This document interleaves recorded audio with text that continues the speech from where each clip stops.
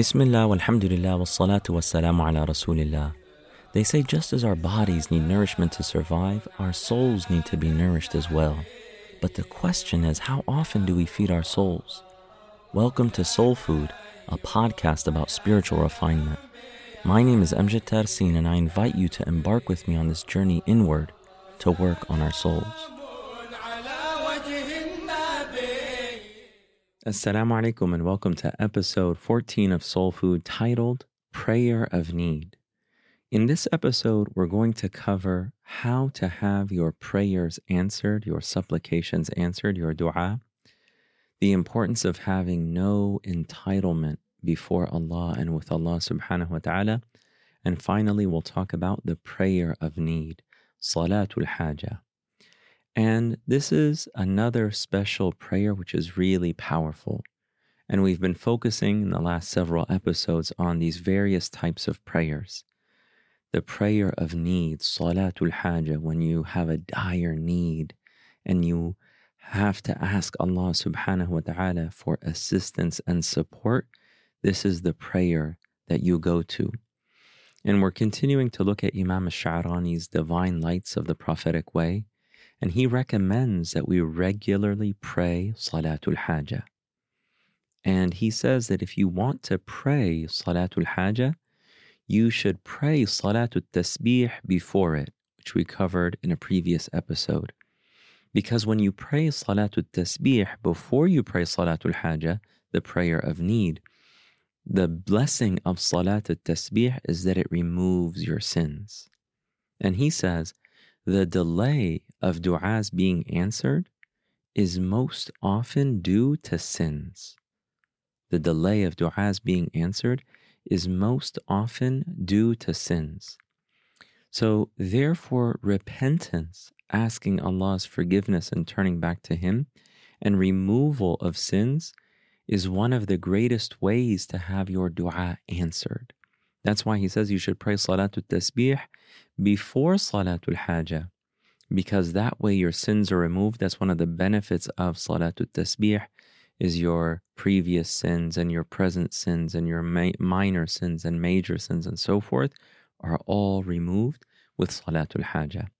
So that's one thing that you can do before asking Allah to fulfill your need. Another good thing to do, which is a recommendation of As-Sayyida Aisha, may Allah be well pleased with her, is to give charity before presenting your need to Allah.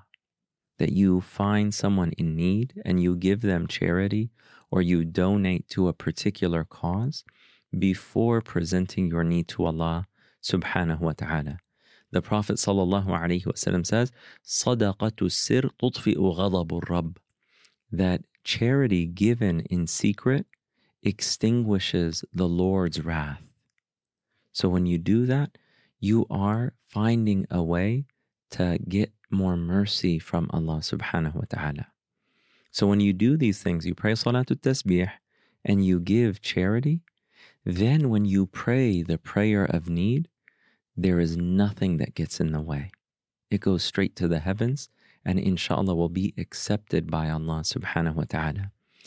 Imam al-Sha'rani then mentions the presence of heart and brokenness that you should have in Salatul Haja, especially during the last prostration, the last sujood of the prayer. And that is something that you should try to have in order for the prayer to be accepted by Allah subhanahu wa ta'ala. And these are the spiritual etiquettes that Allah subhanahu wa ta'ala loves. Seeking His forgiveness, giving in charity, being humble before Him, recognizing that He is the only one who can fulfill your need, and being humble. And this is what servitude and being a servant of Allah subhanahu wa ta'ala is really about. Having these states of heart and being humble before Him. Which brings us to the next point, the importance of not having any entitlement with Allah subhanahu wa ta'ala. We have to be extremely careful of ever feeling entitled with Allah. We live in a time where the spirit of the time, so much of our way of being is affected by a sense of entitlement, that we are a very spoiled and entitled generation. And we have to be really careful of that, because that's a huge impediment in the spiritual path and growing closer to Allah subhanahu wa ta'ala. We cannot come to Allah with a sense of entitlement. Everything we have is a gift from Him. Anything we do for Him is only through His enabling grace. Imam al-Sha'rani says that even if you give charity, for example, it's not your money that you're actually giving away. Rather, Allah has entrusted you with this money.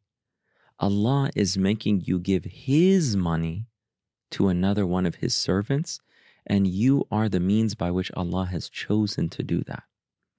And being chosen by Allah is an honor in and of itself. And not only that, He rewards you for doing it.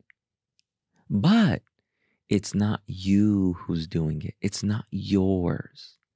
Rather, it is from Allah subhanahu wa ta'ala, and it is for Allah, and He gives a reward for it. The Prophet sallallahu alaihi wasallam, to really drive home the point, he tells us of a man who worshipped Allah subhanahu wa ta'ala for 500 years. Now, this is when people had much longer lifespans. But this entire 500-year span, he obeyed and worshipped Allah subhanahu wa ta'ala. Then Allah subhanahu wa ta'ala will say to him on the Day of Judgment, "Enter paradise through my mercy." And the man will say, "My Lord, rather allow me to enter paradise through my actions." And Allah subhanahu wa ta'ala will repeat 3 times, "Enter paradise through my mercy." And the man will say, "Oh Lord, rather through my actions. I put forth an effort, 500 years of worshiping you. Allow me to enter paradise through my own actions." Then Allah subhanahu wa ta'ala weighs this man's 500 years of worship against the blessing of eyesight that Allah gave him. And the blessing of eyesight outweighs his 500 years of worship.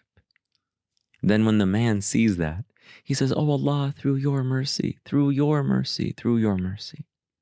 And Allah allows him to enter paradise. But this teaches us that we have to come to Allah with no claims. When you come to Him without any claims, with humility, He will raise you and He will bless you. This brings us now to the prayer of need. Everything that we've just talked about, these are the spiritual etiquettes.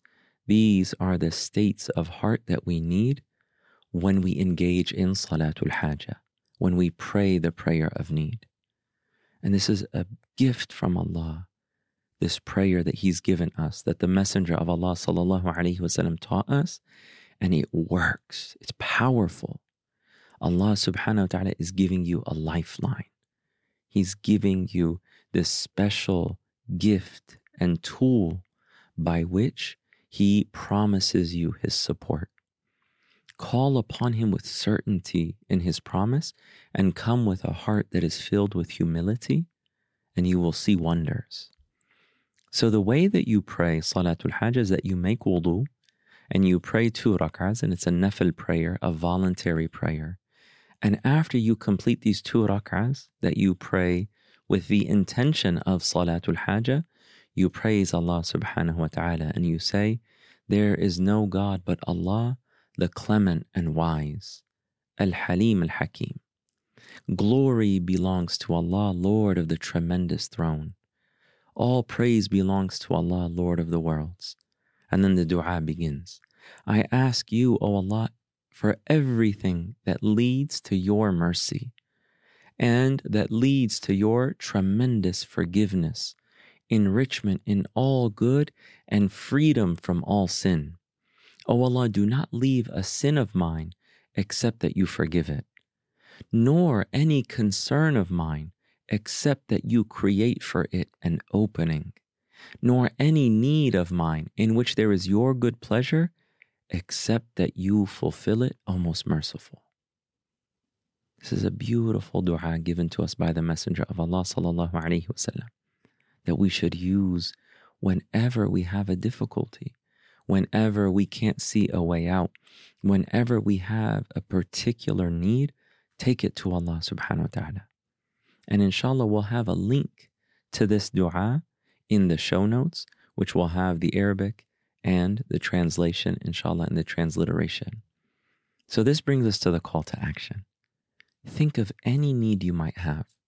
And you might be thinking, well, this is a prayer that I will only engage in or pray when I'm in a really tight spot. Well, that's good, but you can use it anytime for any particular need. Oh Allah, I need this day to go well. Pray Salatul Hajah.